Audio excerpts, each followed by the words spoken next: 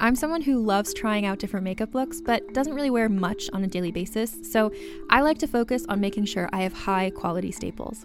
And whether you like a fresh face, full glam, or somewhere in between, you've probably seen Thrive Causemetics Viral Tubing Mascara. I've certainly seen it everywhere. You know, the one in the turquoise tube? So that mascara, along with all of Thrive Causemetics beauty products, are certified 100% vegan and cruelty-free, which I look for in makeup, and they've got excellent quality to match. And something I didn't know from all the mascara videos I've seen is that for every product sold, Thrive Causemetics donates either that same product, another product that is needed more, or a monetary donation. They've worked with over 500 nonprofits to help with a wide range of causes like supporting cancer survivors, people experiencing homelessness, education access, and so much more.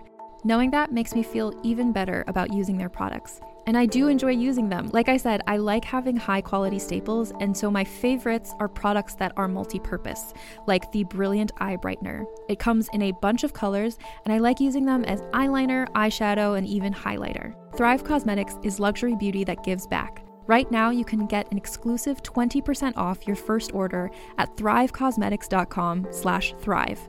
That's Thrive Causemetics, CAUSEMETICS.com/thrive for 20% off your first order. Calling all lovers of mystery and fans of a good story. If you haven't already heard me talk about June's Journey, you're in for a treat. It's time to don your detective hat in this free hidden object mobile game that delves into the captivating journey of June Parker, a self-proclaimed detective on a quest to unravel the mystery surrounding her sister's untimely death. In June's Journey, you get to play as June, deciphering clues and unveiling secret plots within thousands of beautifully illustrated scenes. And did I mention it's set in the glitzy 1920s? New chapters are added weekly, so you will never run out of new thrills to uncover, and you can also personalize and decorate your very own Orchid Island where the story takes place. How sharp are your detective skills? Find out when you download June's Journey on your Android or iOS device, or play online via Facebook Games. Your detective journey awaits.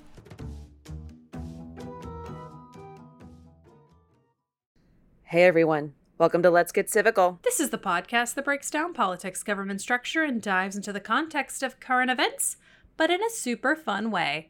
I'm Lizzie Stewart, comedian, feminist, and political junkie. And I'm Arden Walentowski, former Senate intern, campaign staffer, and political strategist.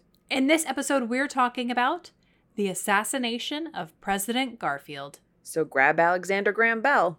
And let's get civical.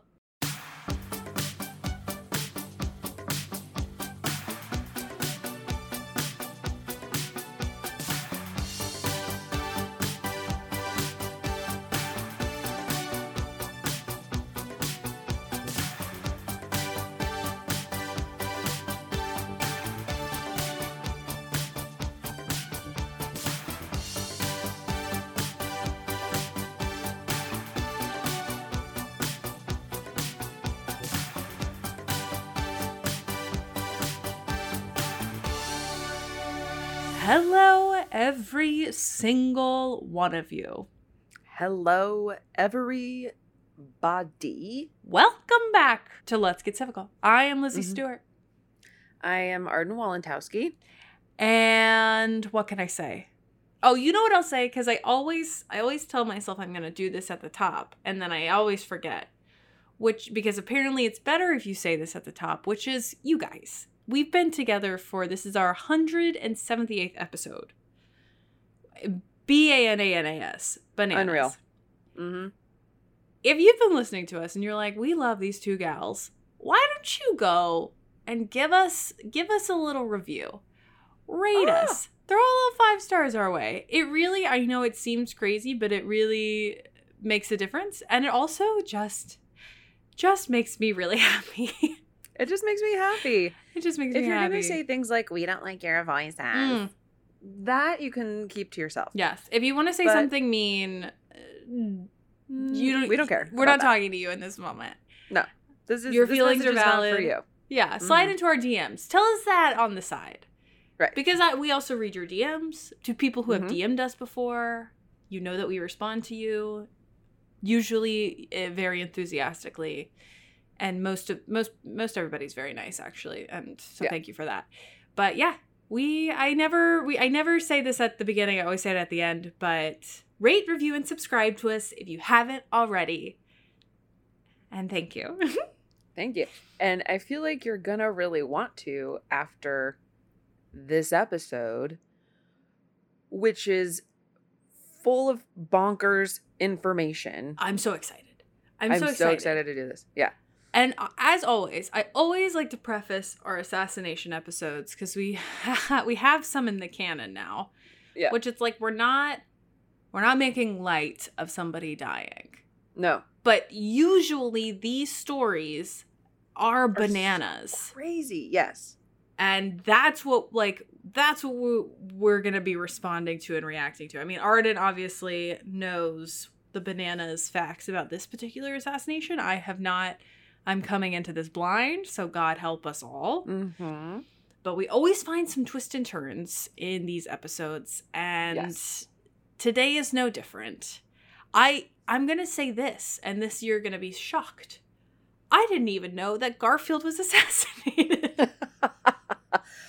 I mean, and he's just not in the top 5 of assassinations. Which is wild. And I'm just, after doing these notes, I was like, I'm going to write a movie about this. Because this is so, like, it has everything. I think the only thing, I mean, it even has, like, a love story with the wife. Like, can I be the wife?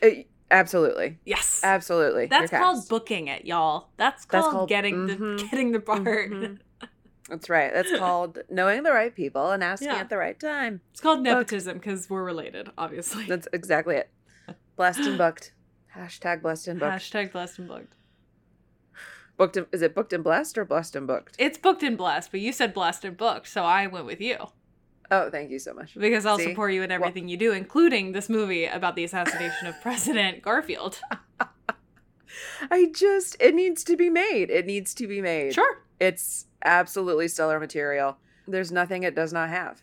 And my one regret with these notes, because they're a little long, because it's so just a roller coaster, is that I didn't put in anything really about Garfield himself. So at some point, we should do... That's for a later day. An episode on him and his life and what he was about, what he stands. Yes. Okay, well, if these notes are long and we're bursting at the seams here, let's get into it. Let's get our hands dirty. Do you want to start off with the sources? Yes, and there are just 2 sources, and God bless them. So good, so helpful. The National Park Service had some great information on the assassin. Like, they did a whole article about why he did it, and I mean, just really good. And then, of course, history.com, because they really blew it out of the park with this one. It's literally mom and dad. We're safe. Yep. We are safe. Yep. Okay. Well, I'm ready, and I'm excited. So, the assassination. Let's talk about it. On the morning of July 2nd, 1881, James A. Garfield arrived at the Baltimore and Potomac train station for a much-needed holiday. Honey, you and me both. Mm-hmm. Just 4 months had passed since the former Union General and Ohio Congressman had been sworn in as the nation's 20th president, but his term had already gotten off to a rocky start, sweet Garfield. Indeed. He had clashed with Republican power brokers over patronage appointments to his administration and had endured a brush with tragedy after his wife contracted a near-fatal case of malaria. Yeah. That's a rough couple of months. It's rough. He's got a rough start to this presidency. Yeah. With the First Lady now on the mend, Garfield was eager to escape the sweltering capital for a summer trip to New England. Samesies. Same. Where he planned to give a speech at his alma mater, Williams College. Okay, so he's like, I've got to rest and recuperate. Yes. Let me do a little PR move. But mostly we're just here to hang by the pool. Yes. Love it. It is too hot. It's too hot. In the swamp. Yep. I need to go elsewhere Yep. for the breeze. Along with his 2 teenage sons and Secretary of State James G. Blaine, he had left the White House and taken a carriage ride to the station entrance near the National Mall. So he's moving and grooving. We're going on the train. Like most presidents up to that point, very important, he was not accompanied by bodyguards or a security detail. It's like impossible for us to like wrap our heads around this now. Right. But literally it's just a guy out the street. And you're like, Yeah, oh my God, he's just is that the walking around. president? Yeah. Oh, hi. Hi, Mr. Garfield. President Garfield. Nice to see you. Yeah. Just walking around. As Garfield's carriage pulled up outside the Baltimore and Potomac train station, Charles Guiteau paced the waiting room inside, ready to fulfill what he believed was a mission from God. Okay, wannabe blues brother. Like, what's up? Yeah. Oh boy. For weeks, the 39-year-old had stalked the president across Washington, patiently waiting for a chance to gun him down. Oh, Charles. Yeah. Yikes. Yeah. Family members and acquaintances had long suspected that Guiteau was insane, but he had planned the crime with chilling precision. He had conducted target practice with an ivory-handled .44 caliber pistol, specifically purchased because Guiteau thought it would look nice in a museum one day. He's batshit. Oh, no. Yes. Yeah. Do we know what this... Have you looked up what this person looks like? Yes, I have. Of course I have. Okay, hold on. Let me get on your page. I've got to see it. He does look insane in the eyes. Oh, my. Oh, no. Yeah. Well, the beard. The beard. The beard. Oh, yeah. There is something. Whew. Oh, no, thank you. He is crazy in the eyes. He is crazy in the eyes. We will obviously, everybody go to our Instagram page because we will obviously be posting a picture of this person. With the eyes and the long beard, it's a lot. Yeah. It looks like there's some pictures of him where he's just has a mustache and shorter hair and it's less, but. Yeah.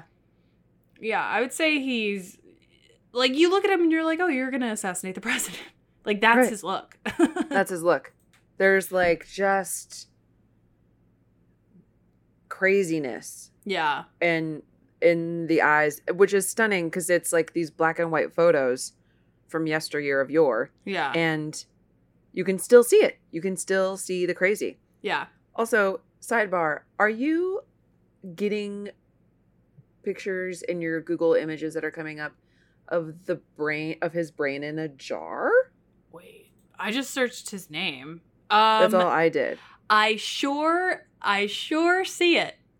I sure see it. I don't understand what I'm looking at. This is breaking news. A fun fact. Hold on. I'm reading this. I think it's his brain. I think it's his brain. Okay, wait. Put a pin in this because we're going to do a whole thing we're going to talk about the assassin because not usually something I would do, but it's fascinating. Like, he's fascinating, his reasons. So I feel like we should take this at the end of that. Okay. We're going to do the meanest thing we've ever done to you as listeners, and we're going to put a pin in our brain in a jar discovery and pick it back up in 15 minutes. So everybody know that we're going to take care of you, but we will take care of you. We did just discover that at the same time. Okay. Yeah. That's insane. I was like, should I be clicking on this picture? Like, it's his literal. Okay, but we put a pin in it, Arden. We put a pin in it. Okay, I'm leaving the pin. I'm leaving the pin. Continue. There. So the pin's there. Back to the notes, right? So he's been stalking. He's crazy. I just looked at a picture of him, and you will too. It's all there. The vibes are there. So he bought a gun that he thought would look nice in a museum one day, and he had even tried to take a tour of the district jail, which he assumed would be his new home after he was arrested. It just keeps giving. It just keeps giving. You know what? We've been doing this whole podcast the mission of this podcast, everything we've always said in every episode is like, this wasn't thought through. Like, this idea wasn't thought through. Like, the founding of this nation had a lot of holes. Very flawed. It very cracks startup in the foundation. nation. And what has happened is our prayers have been answered in the form of this crazy dude who has gone, what I could say, too far in preparation. Yes. He thought the gun would look nice in a museum one day. Yeah, and he wanted to scope out his new home. He wanted to scope out his new home. Oh, man. What does this look like? All right. I can pee here. That's reasonable. Maybe get in the East Wing. We'll see. In his pocket, Guiteau carried a letter addressed to the White House. Quote, "The president's tragic death was a sad necessity," it read, "but it will unite the Republican Party and save the Republic. Life is a fleeting dream, and it matters little when one goes." End quote. I'm like, then you go. You go. If it matters you go. little. Let this man live. Yeah. I'm like, if it matters little, honey, you go first. You go. You go first. You go. So crazy. So at around 9:20 a.m., Garfield entered the train station alongside Secretary Blaine, who had offered to escort him to his train. As the men strode through the waiting room, Guiteau snuck up behind them and drew his pistol. A witness later told, I'm assuming the police, quote, "His eye was steady, and his face presented the appearance of a brave man who is determined upon a desperate deed and meant to do it calmly and well." So in today's terminology, he's like that chiller killer. Yeah. Like stone cold, just this is what I'm doing, no emotion. Not to bring it back to sort of what I think is like our ultimate assassination episode, which is, of course, the assassination of Abraham Lincoln. Oh my God. We discovered that one of the attempted assassins of the other guys that were assassinated or attempted to be assassinated that night, along with Lincoln, was hot. When we discovered the hot assassin, it was because the guy who he was trying to kill remarked on the fact that he was a gorgeous man. He was like, right. And his eyes, and this man, and it was beautiful. I just love how people have, like, when they're telling like their story about what's happened, right, in this time period, it's done so with this like air of like what their emotional intelligence is doing, and like physically, and like it's descriptive in a way that it's not anymore. Like for us now, it's he was 5'5", he was brown hair, there was a birthmark on his eyebrow, he right was this ethnicity, he spoke like this. So it's just like a different way. Like, can you imagine, God forbid, something happens to one of us and you know, or we have to identify somebody and we say, I saw him, his eye was steady, his face presented the appearance of a brave man who is determined upon a desperate deed and also meant to do it calmly and well. And he was 5'5". And he was 5'5", with a freckle behind his left ear. But just like to have that as a part of it, it's what a description. It's what I'm such saying. A description. I also just, it's also like the presumption of his intent, and also like kind of paints him in this like, he's not a hot, this isn't hot. This isn't not a hot assassin. I can understand where maybe some people would be like, oh no, he's my type. Like, he's not ugly, but he's not like, no, cute, I mean, like sure. the Abraham Lincoln guy was. Well, you know, that is just, he's in a different ballpark. He's in a different ballpark. That young man whose name I can't remember, but I can't remember. It's Henry something, I think. Powell. I still see the something image.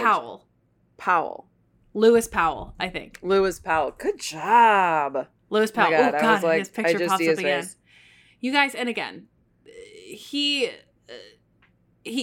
Lewis Powell tried to assassinate William Henry Seward in the same night that they were trying to assassinate. John Wilkes Booth was trying to assassinate Abraham Lincoln. It was a 3-pronged attack.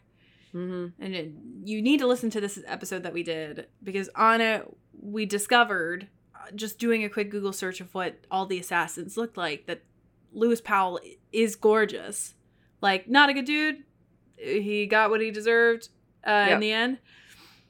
But wow, what a surprise. So we always want to see what these people look like, because I think it helps tell the story, you know? Oh, totally. Totally. So Guiteau, back to the assassination of Garfield. Oh my God, James Garfield? James Garfield. I know, you want to say Garfield. Andrew, don't you? But it's James. Well, no, I picture the cat.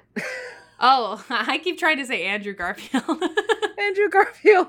Oh my God. No, I always just think of the well. cat. And I'm like, what's his name? James. So Guiteau fired 2 shots at the president from point blank range. The first bullet only grazed Garfield's right arm, causing him to bellow, "My God, what is this?" I love this full ass account. It's we have not, an account and it's not of like, funny, but to say what is this? I'm like, it can really only be what. I've never been shot, and thank God, and I hope to never in my life ever have to be shot. But I think I hope you never have to be shot. I know. Sorry.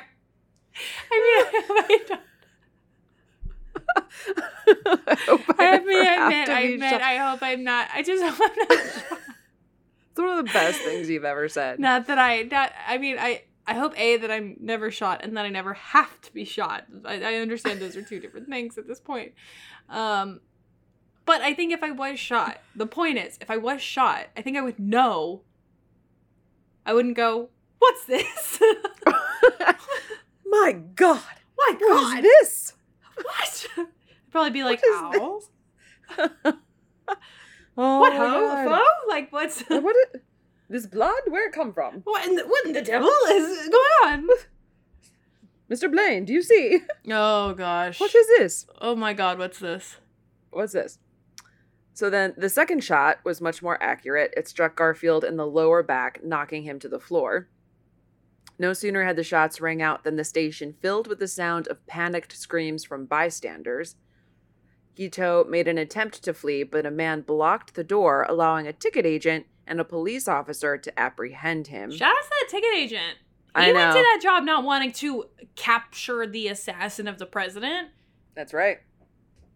No, he did good. It is interesting to me that for all of his planning, for like casing the jail and everything, like he seemed like he was a man who knew he was gonna get caught, so that to try to flee is an interesting choice to me. I'm like, but you already cased the jail.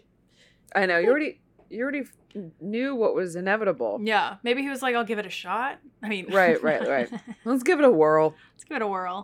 We'll try and run.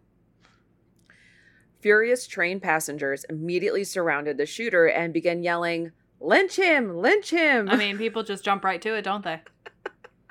They just hop right in there. This is 1881. I mean, all bets are off. There's no rhyme or reason to anything. It's very raw emotionally. Mm-hmm. We don't know how to deal with our emotions yet. At Guiteau's own request, police whisked him away to the safety of the jailhouse. Can you put me to safety? And I do, and like this, I actually, I'm not an eye for an eye type of gal. I don't think that, you should just be able to kill somebody because they've done something horrendous, obviously. Yeah, I agree. But the image of him being like, "Can you get me to safety?" after, like, moments after shooting the president of the United States. Right. It is laughable. I'm feeling endangered. I feel like scared. I might die. I feel scared. Yeah. Please take me to jail. Meanwhile, Garfield was still laid out on the train station floor, bleeding profusely from his back wound. Within minutes, 10 different doctors had arrived to examine him and tried to locate the second bullet, the one that's in his back. Where are these doctors coming from? They're just there going on their weekends. I guess. I mean, it must be a busy train station, I suppose. That has to be it. Yeah. And I would imagine, like, at the time, it's probably in the, like, a busy downtown. I mean, I'm just picturing, like... Yeah. Like... Back to the Future 3, where they're like in the downtown is a bustling and so maybe the doctor was like right there too. Yeah. Is there a doctor in this train station? The president has been shot. Is there a doctor? Does anybody know a doctor?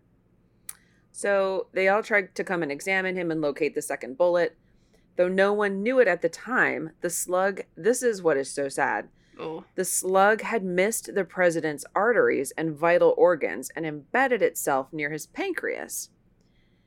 Today, it would be a survivable injury, but the army of well-meaning physicians only worsened the damage by using their unsterilized fingers and instruments to probe the wound, introducing germs and potentially causing an infection. So they're just like digging in with their fingers. I mean, I get it though. It's like the president has been shot. You feel like you only have minutes, if that, to like get the bullet out so you can like close up the wound and stop the bleeding and all of this stuff. So like, I'm not a doctor, and I probably would go in with my fingers if I felt like this was the only course of action.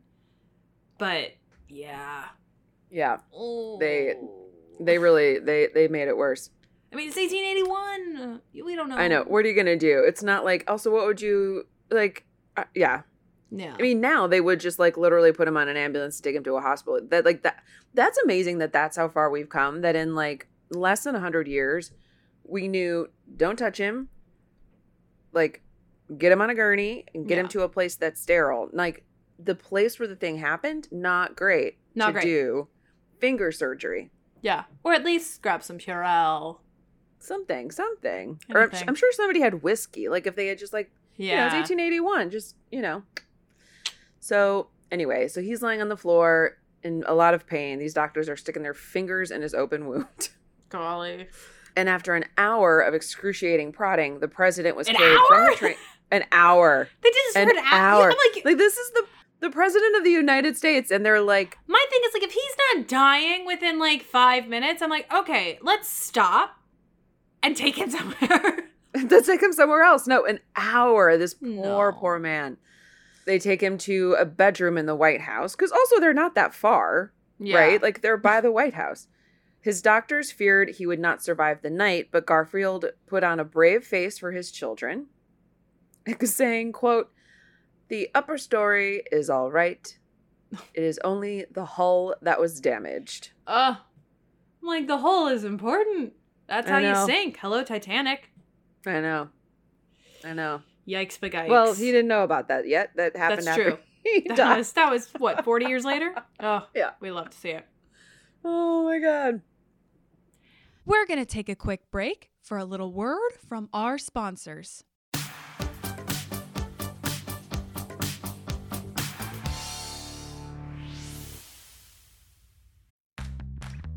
You can shop from anywhere doing pretty much anything. You might shop while working, eating, or even listening to this podcast. And however you shop, we all know and love the thrill of the hunt. But do you also know how to get the thrill of the best deals? Because Rakuten shoppers do. With Rakuten, they get the deals they love with the most savings and cash back. And you can get it too. Start getting cash back at your favorite stores like Sephora, Nike, and even Expedia if you're looking to get some travel in. And getting cash back doesn't mean you have to miss out on sales, because those can just be stacked right on top. It's easy to use and based on a simple idea. Stores pay Rakuten for sending them shoppers, and Rakuten shares the money with you as cash back through PayPal or check. Download the free Rakuten app and never miss a deal. Or go to Rakuten.com to start getting the most bang for your buck. That's Rakuten.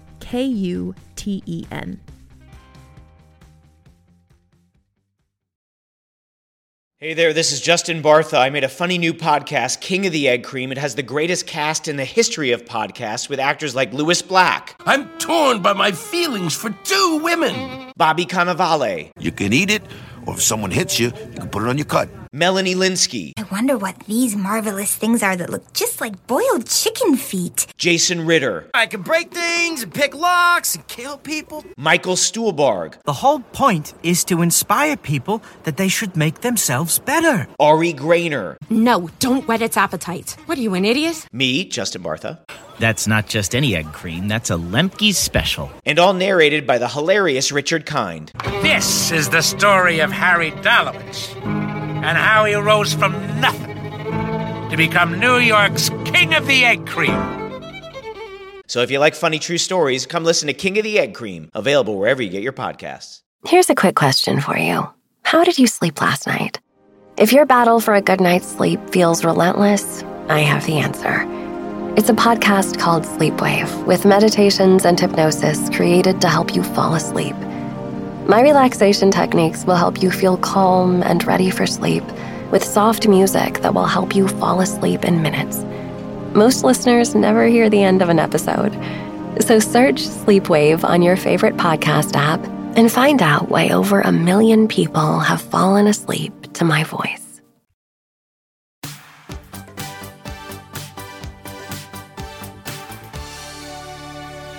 So as the summer dragged on, newspapers printed a steady stream of medical updates on Garfield.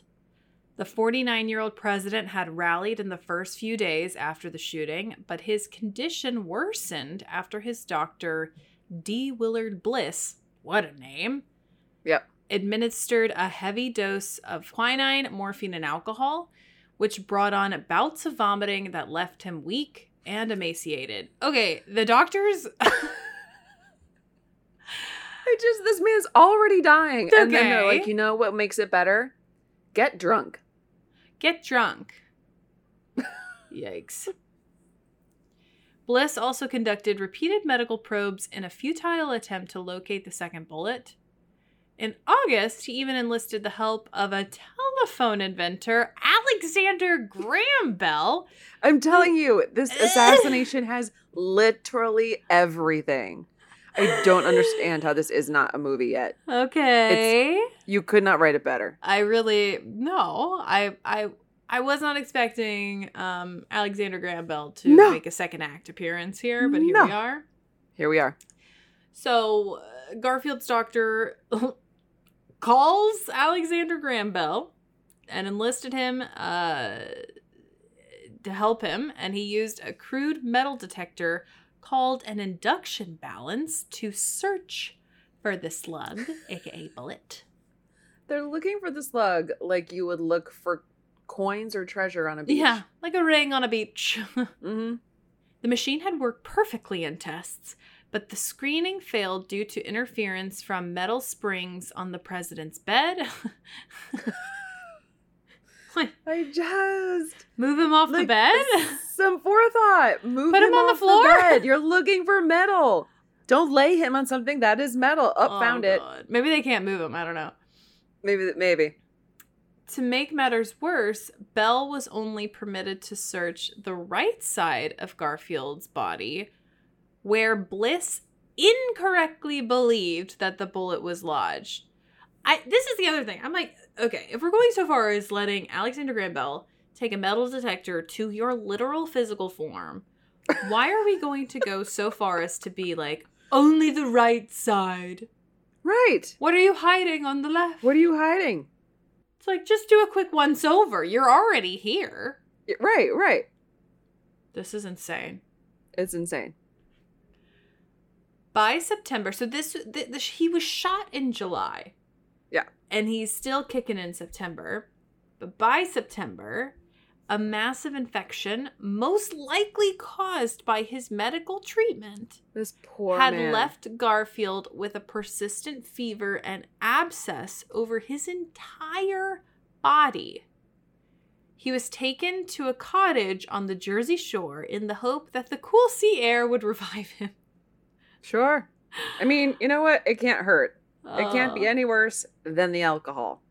But died on the night of September 19th, 1881. He had been president for just 200 days. This poor man.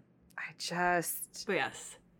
Garfield president, 200 days, assassinated by this mad Frenchman and also his medical team. His medical team. Yeah, that's good thing there wasn't malpractice. That's back what then. I was going to say. I was like, that's some malpractice stuff right there. I mean, right there. Yikes, magikes. So now we're going to talk about the assassin, and in present time, like in our current modern times, because there are shootings so frequently, I don't really care about like the identity of the person. I generally just want to know, like, why was this preventable in some way? Is it a mental health thing? Are they crazy or the whatever? But this guy, and we're going to talk about that stuff, but this guy, I am so interested in as a human being because he just seems completely bonkers. And anyway, so here we go. We're going to talk about the assassin.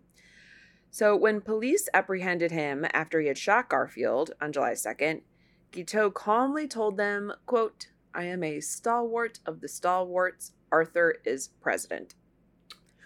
What is a stalwart, dare I ask? A stalwart. So there was like, this was when the political parties there was a bunch of them and they had split off, and there's, I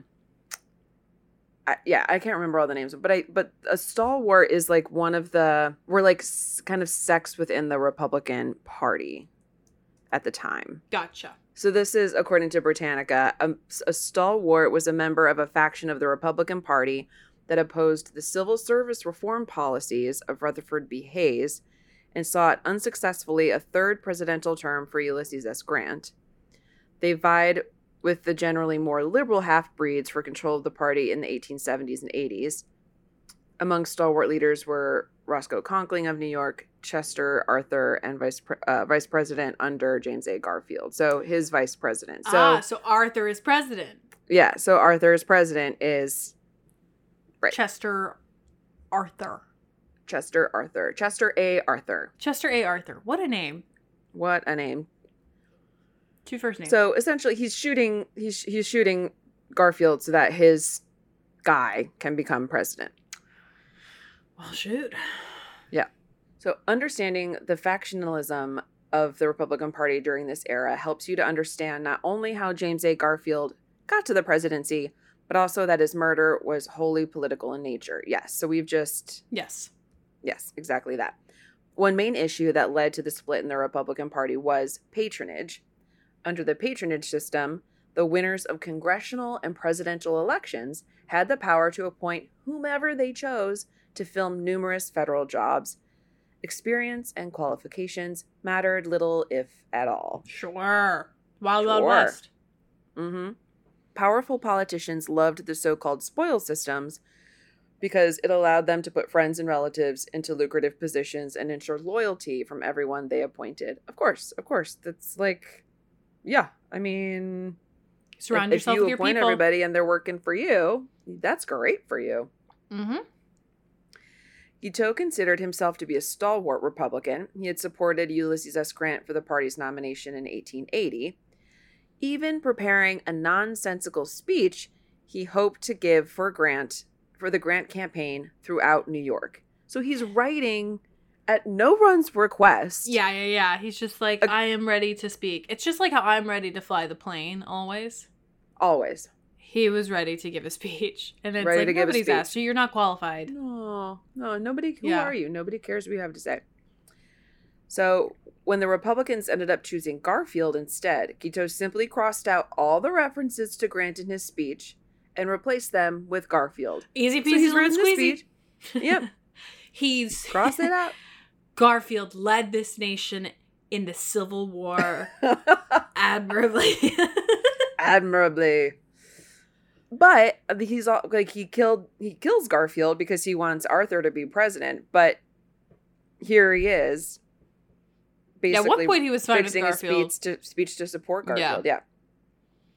So during the campaign, Guiteau hounded Republican officials to let him give his speech, which he finally did. To a small and puzzled crowd. His odd performance led the mentally unbalanced Guiteau to believe that he had helped Garfield win New York, the most coveted electoral prize of the 1880 contest, and the state that put Garfield over the top and into the presidency. He's like, such a narcissist. Sure. Like, I did it. I gave you New York. I gave you New York. I also love the image of this crowd being like, do you know who that is? She doesn't even go here. We don't even go here. That's the crowd. That's the crowd. That's the crowd. So his contribution to the party's victory entitled him, he felt, to a patronage position, and he soon went to Washington, D.C. to present himself for consideration for the American consulship to Paris. I mean, you gotta love a self-starter. You gotta love a self-starter. You gotta love somebody who advocates for himself. That's right. To a fault, it would seem. To a fault. Yeah. To a fault. Yeah, he's really thinking he's very, very important. And just the entitlement is so crazy. Yeah, it's wild. Of course, he had no skills, qualification, or experience to warrant such a position, but lesser men had received prize jobs under the patronage system. Fair. But the fair. But the patronage system is also like for your close confidants and family, generally. Right. Not like a dude who gave a speech once. Well, but no, he gave him New York. He gave him the victory. That's true. This isn't just an acquaintance. This is the person who fulfilled Garfield's destiny. Right. Different. So once he got to Washington, Guiteau was obviously sorely disappointed. His efforts to secure the Paris appointment failed, and he became a nuisance to the new administration. He aroused the ire of Secretary of State James Blaine, who at one point thundered at Guiteau, quote, "Do not ask me about the Paris consulship ever again," end quote. Good job. Thank you. Once Guiteau realized that he would not get the position he wanted and that the Garfield administration was serious about scrapping the patronage system altogether, he decided that removing Garfield was his best option. Removing being bye-bye. Bye-bye. So smart. This guy won't give me what I want. I'll kill him. And then I'll get what I want. And then I'll get the patronage. Yeah, that A plus Arthur B will equals be C. president. Yeah. And he likes the patronage system. Making Chester A. Arthur president would not only save the country from a half-breed Republican like Garfield, but would also, considering Arthur's past affiliation with Roscoe Conkling, save the patronage system and quash civil service reform once and for all. As a nice byproduct, Guiteau would also surely receive the Paris consulship from a grateful President Arthur. Thank you. Of course. Thank you, Charles. Without you killing the last president, I would never be president. Right. You go to Paris. You go to Paris. Represent me well. Rather than being heralded as a hero for saving the Republican Party, Charles Guiteau was incarcerated, tried, and found guilty of murder. In what was probably one of the most lucid statements he ever made, Guiteau, when accused of murdering Garfield during his trial, replied, quote, "The doctors did that. I merely shot him." And He's I not have to wrong. say that's true. It's true. That's true. It's true. I would The say that's doctors true. did. There's a little bit of man. defense there. Yeah. Guiteau was hanged on June 30th, 1882, so truly almost a year later. Yeah. He died a disappointed office seeker, to be sure, but to describe him as that and nothing more only tells part of the story. Mm-hmm. He was also a political assassin that killed President Garfield in an attempt to force the Republicans to change course on civil service reform. The Republican Party's factionalism, clearly responsible for the selection of Garfield as its standard bearer in 1880, also led to the president's murder at Guiteau's hands. So, extremism begets extremism, Everybody has a role to play when something this tragic happens. Are there parallels we can draw? I think so. I think so. I think so. I think so. So, the aftermath. The nation entered a brief period of mourning for the leader it had barely known. As many as 100,000 people turned out to view Garfield's body as it lay in state at the Capitol Rotunda. But attention soon turned toward punishing Charles Guiteau. Vigilantes tried to shoot the president's assassin on 2 separate occasions. This is the wild fucking West. It's such a gift. I mean, yeah. I'm not advocating for the violence. It's just... You can't be surprised. Yeah. And when his murder trial began in November of 1881, the court had to cycle through over 150 different men to assemble an impartial jury. Really surprised it's only 150. I know. I was like, who would be like, well, because it's maybe also... it's okay. It's also maybe like... this... When you're asking the jury the questions like, do you know this man? And you're like, do you mean the president of the United States? I'm aware of this man. Right. And I don't know that I would want somebody on this jury who you ask that to and they would be like, my milkman? I don't know. Like, yeah. Guiteau entered a plea of not guilty by reason of insanity, arguing that the assassination had been, quote, God's act and not mine. Fair. Which to me means like, then he's not, well, he's obviously not Catholic or a Christian because God would never ask, like, it's a commandment. You're not supposed to kill people. Thou shalt not kill. Thou shalt not kill. Written there. Yep. Although, you could argue God did ask what's-his-face to kill his sons, right? So, anyway. God's asked you to kill a lot of people. A lot of people. Yeah. And he killed... And according to the Bible, he killed everything in the flood. Wow. Did not expect Noah to come up in this conversation. Noah, here we are. Anything can happen. Guiteau claimed that the true cause of Garfield's death was malpractice at the hands of his doctors. Quote, I deny the killing. If your honor please, we admit the shooting.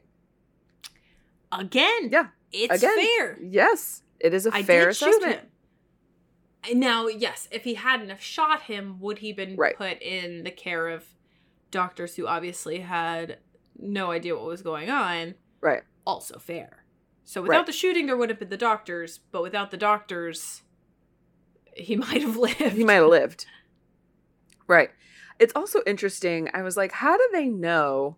Because in reading the first part about the doctors, I was like, this is just like bad 1881 era medicine, not knowing what to do because we're not that smart yet. Right.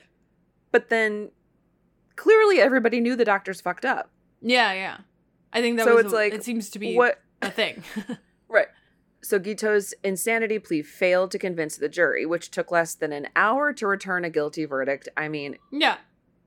I think they went back there and sat there just to like do the act of like deliberating, you know, do the performance. But I mean, what, you're gonna let the assassin walk away? It's no, you're not gonna be the jury that lets the assassin live, right? Especially for assassinating somebody who hung on for months, and was still like sending medical updates to the American people about his condition. Yeah, like no.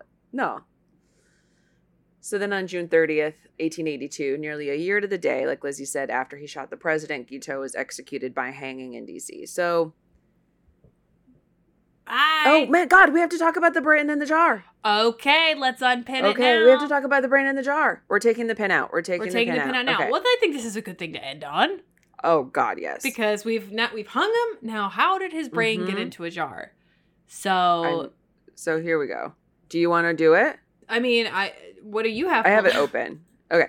Yeah, So doctors from the Army Medical Museum in Washington, D.C. performed an autopsy after they had hung Guiteau, hoping to find physical causes for Guiteau's actions. Which I don't, like, is this a time, like, I wonder if his family, because they knew he was crazy, were like, yes, please find out why. Or if they were like, if that wasn't a thing, like if consent wasn't a thing back then. Yeah, I don't know. I mean, I feel like I wouldn't be surprised if they're like, well, he killed a president. We can do what we want with his body. We can do what we want with him. Right. So they found that his spleen was greatly enlarged from chronic malaria, but nothing else seemed wrong with his body. His brain, however, was more promising as a potential site of abnormalities. Microscopic analysis of sections of Guiteau's brain seemed to show degeneration of the capillaries, which are small blood vessels. One expert said that mentally ill people in asylums had similar brain pathologies. Another expert claimed that the convolutions of the assassin's brain were asymmetrical and his left brain hemisphere was underdeveloped, supposedly indicating abnormality. The doctors had found what they were looking for, apparent proof that the assassin had inherited his sanity and his criminality. More recent diagnoses point to Guiteau's chronic malaria and to neurosyphilis, which probably caused less obvious brain damage that contributed to his erratic behavior. Oh, the pieces of his brain, which still remain at the National Museum of Health and Medicine, they're like split, I think. Museum of National Health and Medicine and at Mutter, I think, Mutter, may reveal more clues in the future because they could still go back and study them. That's wild. It's wild. His brain is in a jar. I'm not gonna post that picture on Instagram because I feel like it'll get taken down. But just look it up. Just Google his name and you'll find it. Yeah, I mean, he obviously there was something going on that was neurological, not just because he assassinated somebody, and that's always a wild thing to comprehend somebody doing, but all of his behavior leading up to the assassination indicates some type of neurological thing going on, you know? Yeah. I'm curious now if he were to stand trial, if he would be fit to stand trial based on medical standards of today. My guess is probably not. Yeah. But that he would then be like locked away maybe, but you know, or put like in a mental health whatever. I also think it depends on what state he was in. It also depends on what state, and I also think I think they would have gotten away with, like, instead of like trying him for murder, for assassination, it would be attempted, because I think you could very easily prove that. Well, yeah. It wasn't that killed him. He could have survived that. It was the doctors, and then you would have had all these doctors on trial. Certainly would have been very less cut and dry case. I mean, this was an open and closed book back then of a case for the prosecution, but nowadays, I think it would have been a lot more nuanced. Yeah. Also, this is only related because this is where part of his brain in a jar is.